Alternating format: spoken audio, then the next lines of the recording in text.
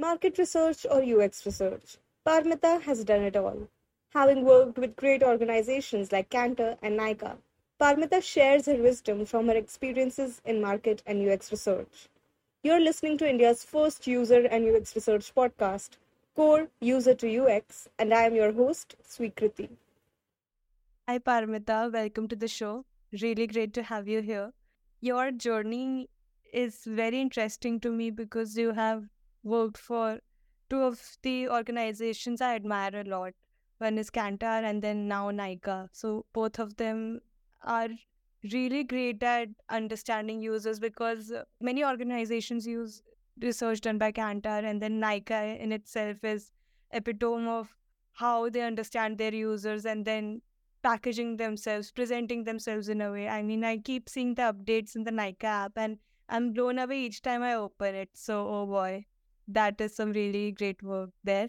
So, that's why I wanted to invite you and, you know, talk to you how do you think as a UX Yeah, researcher and how things progress. So, thank you so much for joining. pleasure. So, first, I would like to talk about your journey. You were, per se, a market researcher first, Yes, and UX research is pretty new. Uh, yes. to be honest, as a child, I knew about market research, but nothing about UX or UX research. I'm even surprised as a child you knew about market research because most of us researchers we have an internal joke amongst ourselves that before we got into the field we didn't know like such thing existed. So yeah. Yeah, I mean, not as famous as engineering, but still there was an idea that yes, there's something as market research where we are understanding the market, the users, the consumers. So I would like you to talk a little bit about your role as a market researcher and now transitioning into UX research. How different are both of these fields? Okay. So, yes, I was a qualitative market researcher before I moved on to UX research. And why I specified qualitative is because in market research, we have two broad divisions, it's quantitative and qualitative. So, I have been throughout a qualitative researcher.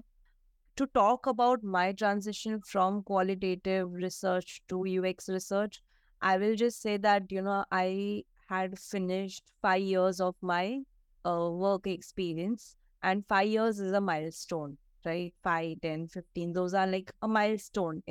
So that also gave me a chance and a moment to, sit back and think about what I have done so far and what do I want to do in future. Hmm.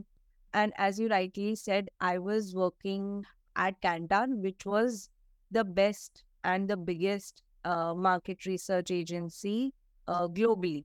So there was nothing beyond that. Okay.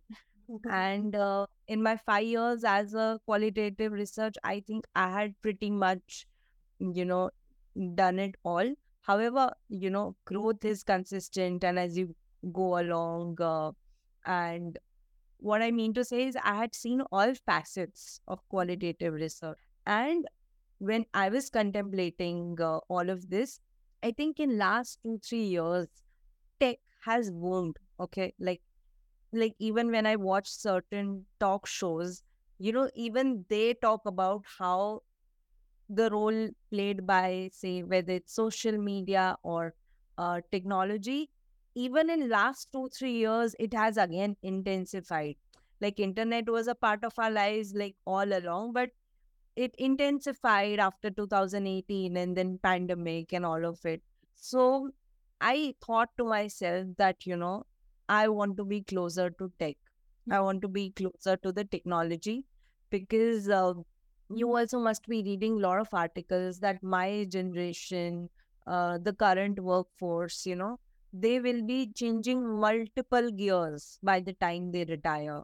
This is not that generation of, our parents where when they retired, they were in the same organization for like say 25 years and then they just retired. I'm not talking of even organization. I'm also talking about roles and profiles that you worked. You just cannot keep doing the same thing. And this is something which I personally believe in, that you have in life, in career, you have to keep switching gears. I referring to like driving, you have to keep switching gears to be relevant. Because if you doing the same thing, one is you are stagnating yourself, and tomorrow, that field may not be relevant anymore, and your skills may not be relevant anymore, just because of the fact that you were stagnant. So, which is when I was also reading a lot about UX research. It was an upcoming field, and like the very fact that it had research, I started reading more about it. That okay, like what field of research is it? And thankfully, uh, like it was good for me that it was very much aligned to what I was already doing. It was not something completely opposite. So it was not that okay, I woke up one day and I wanted to do something which was totally not aligned. Because when people yeah, so when you choose something which is totally unrelated, the switch becomes very difficult, because you have to start from scratch. And you have, like, basically that is also something which I didn't want to do. After being a working professional for 5 years, I didn't want to start from scratch. So it was also a field where my skills and my experience was relevant. So I was just, building upon that and moving forward. And yeah, which is when I started doing more research as to how qualitative research builds into UX research. And if I want to get into this field, how will it help me go on from here? And yeah, that is how Nika happened. Like, yeah, so that's pretty much. So, if we talk about the differences between market research and UX research, what do you think are the major or even the nuances that, make both the fields different? Um, See, the learning remains. I will say you have to shift the lens. Okay, you have to shift the lens while you are approaching research. So the fundamentals, I mean, it's not that okay. It's completely different. However, I will just tell you like two, three major differences. So when we talk about consumer research, the stakeholders in consumer research is marketing. Okay, so all the decisions are marketing, like it's driven by how to, like, the marketing decisions. Okay, so it may be a brand image, it may be brand building, it may be brand positioning, it may also be a new product launch, it may be to understand like what are the consumer needs, understanding consumer pain points, all of those. But at the end of the day, these are all marketing decisions, right? So that is one thing. And second is, in consumer research, you understand consumer as a whole. So if I speak to you, I want to understand you in and out as a person.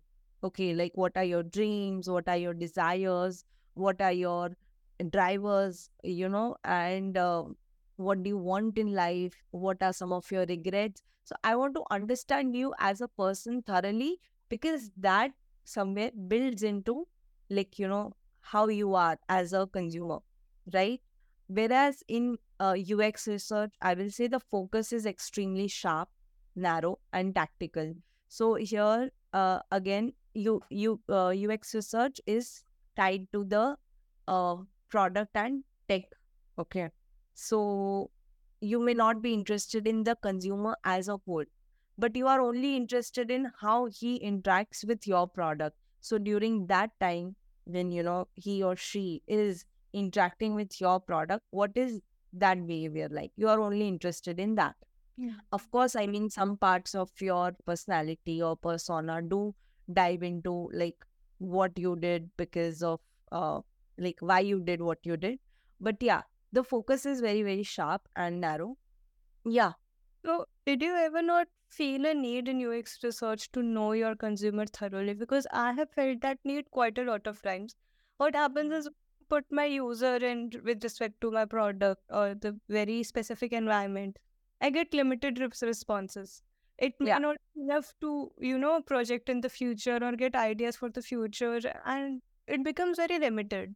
So, what has been your experience in that aspect? Yeah, so my experience has been very interesting, and I will tell you that, uh, because I'm a qualitative researcher, so even in that limited interaction that I have with my user, where, I may ask him few personal questions, but like not too many, my resident knowledge and my experience over the years also helped me understand where they are coming from. Okay.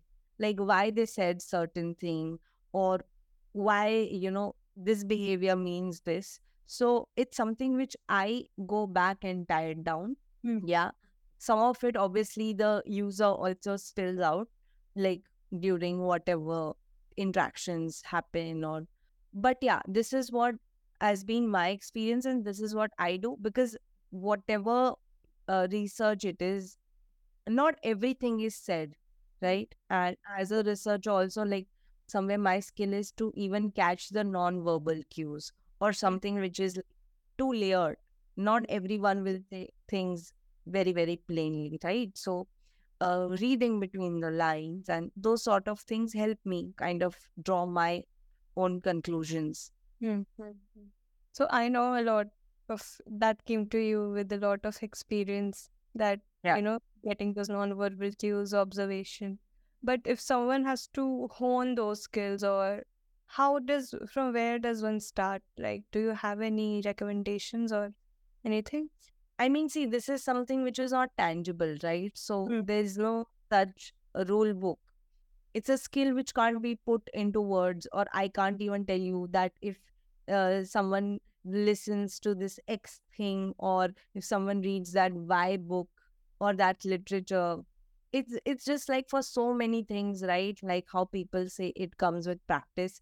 And in the beginning, we wouldn't believe them, thinking, "Arey, aise kaise aa jayega practice se?" But we've seen that happen, right? Like whatever it is. Mm-hmm. So many things, even in our day-to-day life, we just become better with practice. I guess for some things we just have to wait.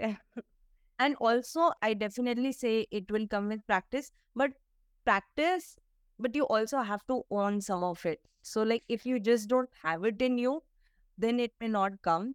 But as I said, this is not at all tangible. Like, I cannot put it in words. Like, this is a very, I will say, an interpersonal skill. Yeah. Mm-hmm. So you can just point it out that, okay, this person has it, this doesn't. But yeah, Gotcha. Okay. But there is certain things like that get stimulated or grow better in certain kind of environment. So even if I know that I may not have that skill right now of accurately gauging the emotions, the observations, the behavior of my user. But then what kind of environment, or what kind of environment should I yeah. keep myself into to maybe move in that direction at least? So I think what helps is obviously always being in an environment where you are also surrounded by equally curious people, and you're where you are constantly questioning. So it's only through, in a work environment when you are surrounded by mentors who keep questioning, okay, why this, why that, or a certain set of your colleagues or your seniors. So only then, you will begin to think in a certain way, you will begin to approach in a certain way, or maybe you will even see and learn. So that's the thing. But as I said, like, while I'm thinking at the back of my mind, a lot of it is like how actors define acting, like Mm. start out, they're so terrible. But Mm. if they have it in them, and again, I'm saying if they have it in them, then maybe, with each movie, they become better. But if they completely like, and also, as I was saying before, you can't put this skill in word. At least I can't. Maybe if someone can, then I don't know. But yeah, Yeah. I like how you describe it because I think that's the beauty of research. It it's that it requires me to be introspective and see if I have it in me and then improve and just reveal that to the world and then apply it in my job. So I so I will also tell you, like, why a lot of researchers, why they are from humanities background, because individuals who are from humanities background, they are naturally, more inclined towards literature, or they come from psychology background, or they are naturally good observers. Yeah. And they are more between that left brain and right brain. They are more of that, where this is something which they are good at.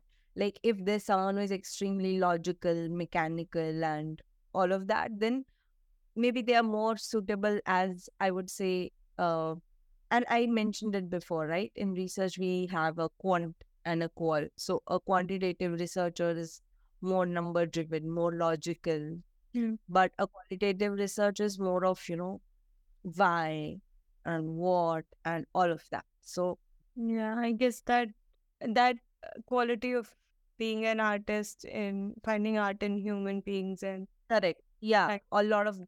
Like reading, you have to read so much. As a researcher, you have to read. So these are some of the skills which some people have, some don't. Like I have seen some people who maybe got into research, they didn't have any of this soft skills, like reading was not their thing, and eventually beyond a certain point it didn't keep them going. mm, yeah, that makes a lot of. Okay, now I'll switch gears now. And in our last intro call, you said something very interesting that in consumerism, it's a woman's world out there.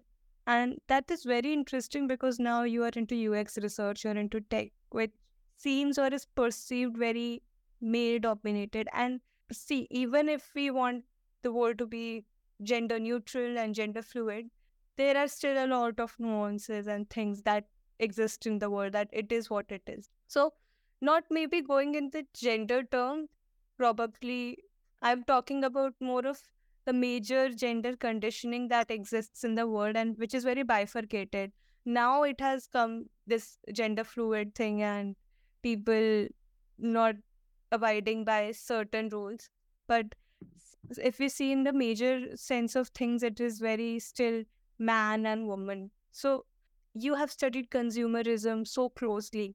What are the nuances and, you know, behavioral differences when it comes to a man and a woman? And how do you compare it in both of your experiences, like when you were working with maybe FMCG products in market research and now you are in tech?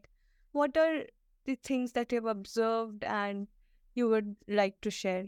So as I was saying, in consumer research, yes, like a lot of the work is centered around women, but that also comes from the fact that I even explained to you last time that women are the decision makers of the household, and also like so many categories that they interact with makes them like the center of recipients of a lot of research that happen. Whereas I think in the tech world, the differences have been leveled out because everyone has a device, everyone is using it. So there's no gender parity in terms of being a user, I would say, because whether it's social media or whether it's whatever e-commerce, I think men and women are out there doing it, and there's no parity there.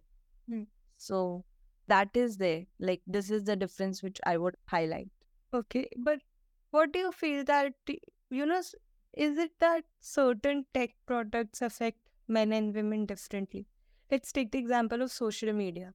I, as a woman, and it may be a biased experience because I am a woman, that I feel that the pressure on women on social media is enhanced because, A, as consumers of even the physical, tangible products, as you said, it's a woman's world out there. So we are the decision makers. We have more products at our disposal. So that also means there is more marketing pressure on women. And then there's Yeah. some social media that comes in. And I know there are different nuances in B2B and B2C products, but let's take the example of B2C products. So what happens then when I have, is See, it, the I will just say enhanced pressure is because of enhanced consumption. Mm, That's just simply put, the pressure comes from consumption. Since you gave the example of social media, like a very simple observation, I don't see men. interacting so actively. Like they may be consuming, but like all of that putting content out there from men is lesser than women, right?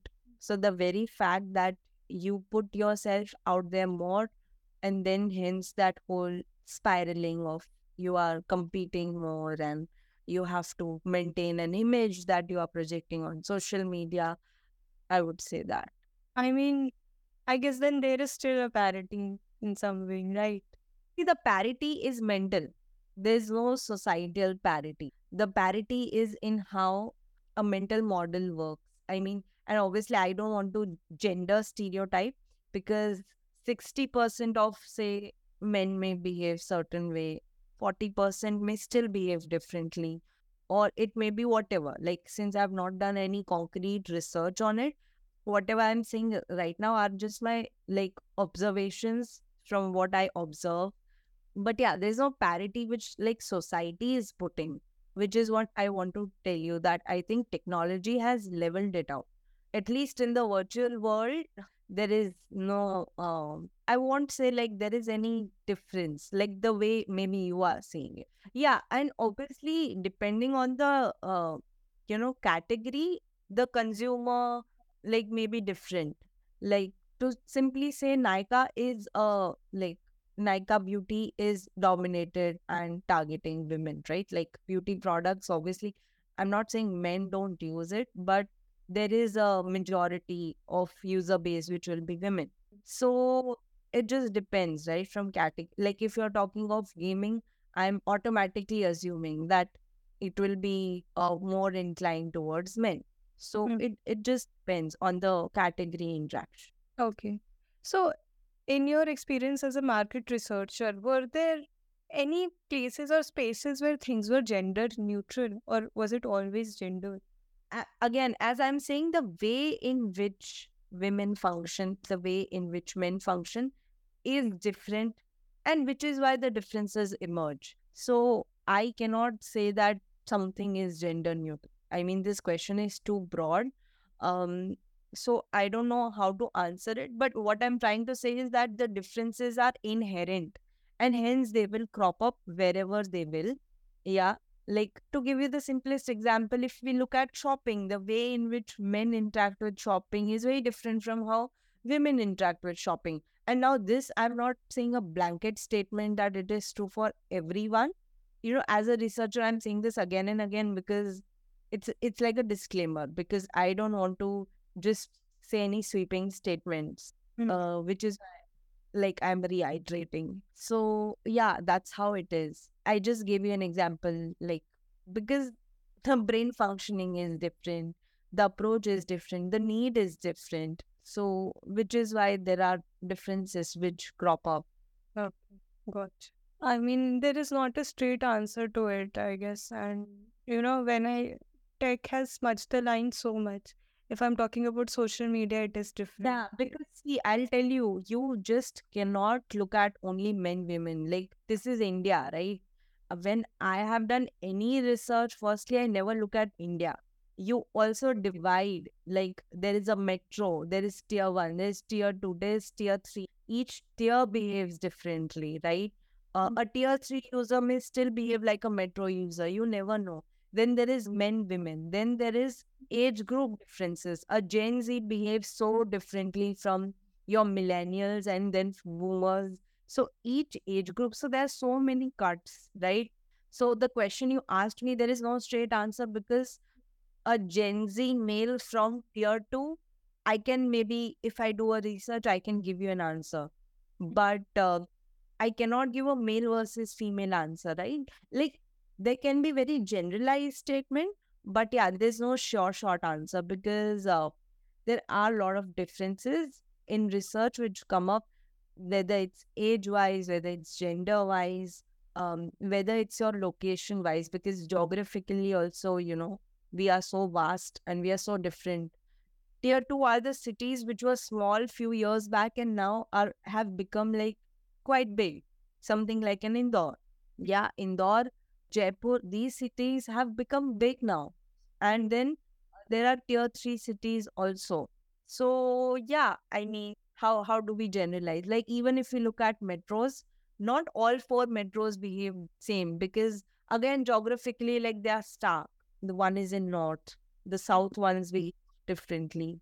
Also, in this time and age, there's so much migration. Like this generation has seen people who've come from smaller cities, then they have got their education, then they've started working, and now they are living because of their jobs in metro. So that it's also different, right? Like these are first generation migrants to metro. So you bring up a very good point of, India has always been a very heterogeneous country. And Absolutely. now, with tech, there are parts of West in us, in our metro cities. You see Yes. something like Bangalore, you see something like Bombay.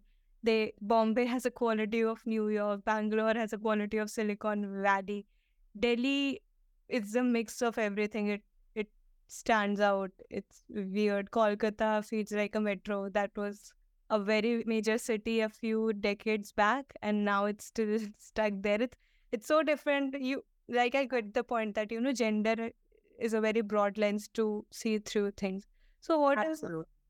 so what I would want to know is what are the qualities, or maybe the compass that has helped you deal with so much heterogeneity or heterogeneous behavior, because yeah. So I will just tell you, I keep going back to references from films.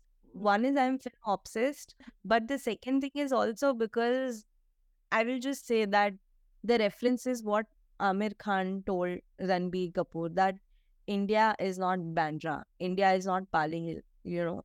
If you don't get out of it, you won't become a good actor. Also, I think a lot of these movie stars who are struggling today is because they've not stepped out of their, plush A plus, SECA plus neighborhoods. They don't know. And which is why their experiences, their interactions are so limited. It's only within their vicinity and their kind of neighborhood. I will just say what has helped me is like my journey has been very varied. I have lived across cities. I have traveled. I have uh, I have interacted with people from all sorts of strata. I have seen different kinds of life. It always adds on to your experience. It makes you a human being with a lot of richer experiences. And those experiences also build your lens, your outlook. I think as a researcher, I don't know why I didn't bring it up earlier. There's a saying for love that if you judge someone, you can't love them. I say the same thing for research, that if I judge you, I won't be able to understand you. And if I want to understand you, I have to keep aside my biases. Yeah, so I just think that being very open to experiences, to people, you know, if you are just in metros, you will feel, oh, India has progressed so much and like we have reached another century and all. But if you just, visit some tier 2, tier 3 city, you will realize things have not changed so much on the ground, right?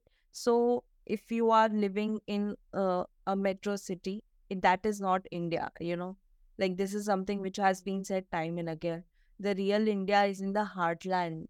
You need to be in touch with the ground to know like what's the reality. आप अपनी AC cabin में बैठ के ये नहीं सोच सकते कि मेरा यूजर ये सोच रहा है. No, how do you know? Have you gone? Have you interacted? Do you know what is their life like? Yeah, and try to understand them. Mm. Yes, So absolutely. That these are some great points that you brought up. And I like how our conversation was not just about research, but what all influences research and where do we draw our research from. Even traveling has helped me become a researcher. I feel nothing else, no books, or yes, I read I everything, but the amount of affection or I have for traveling and how it has affected my research capabilities, it's just mind blowing. So thank you for bringing that up. Uh, yeah, so thank you so much for your time, Parmita. Uh, these were thank all, you for doing this. It was wonderful. It was a very new and exciting thing that I was doing. So, yeah. yeah, absolutely. Your experiences were of a different kind, very different from what I have done before. In fact, in the middle, I felt a little lost as well. I was like, this is different. It was not familiar. So that is a good thing for me, even though I was uncomfortable. So that is a very good thing for me as a host and a researcher. So thank you so much for that. Thank And you.